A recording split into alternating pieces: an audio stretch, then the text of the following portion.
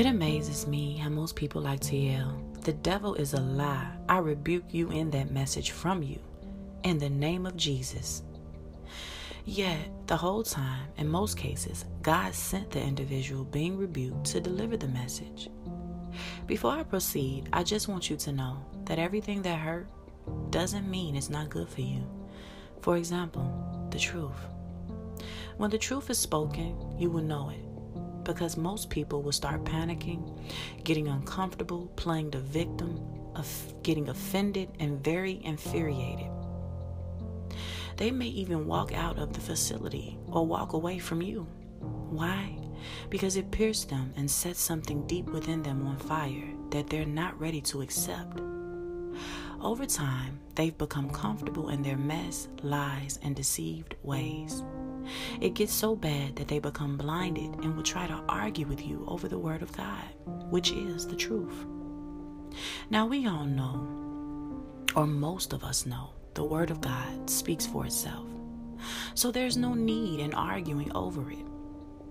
However, these type of people claim to know the truth but get mad over it.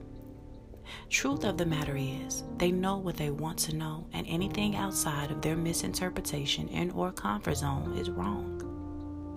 For example, just think about it. Who do you know get mad at the truth? One that's comfortable living a lie and not ready to accept it, right? A lot of times people will get mad at me for believing in God. They say and think I'm crazy. But because I grow to know God each day, I know He is the truth. I know He's real. Do I get mad and try to prove why He is the truth? No. Why? Because that will only show that I don't really believe in God or His Word. This explains why I walk by faith and not by sight. I let my actions speak for me. I allow God to live within me and use me as a living example. Since most people walk by sight and not by faith, they will begin to see that it's not me, it's the God in me that uses me to speak the truth. Moving forward, if you ever happen to see someone run, avoid, hide, get ashamed, argue, fight, and try to overtalk someone else regarding the truth, understand that they have a problem that only God can fix if they allow Him.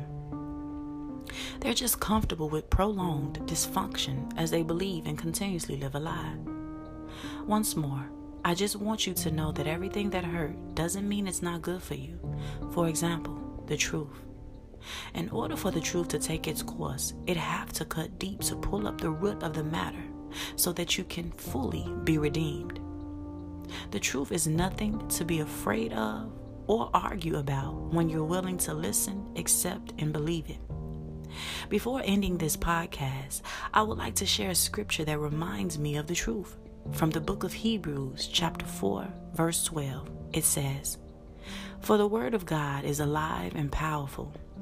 It is sharper than the sharpest two-edged sword, cutting between soul and spirit, between joint and marrow. It exposes our innermost thoughts and desires."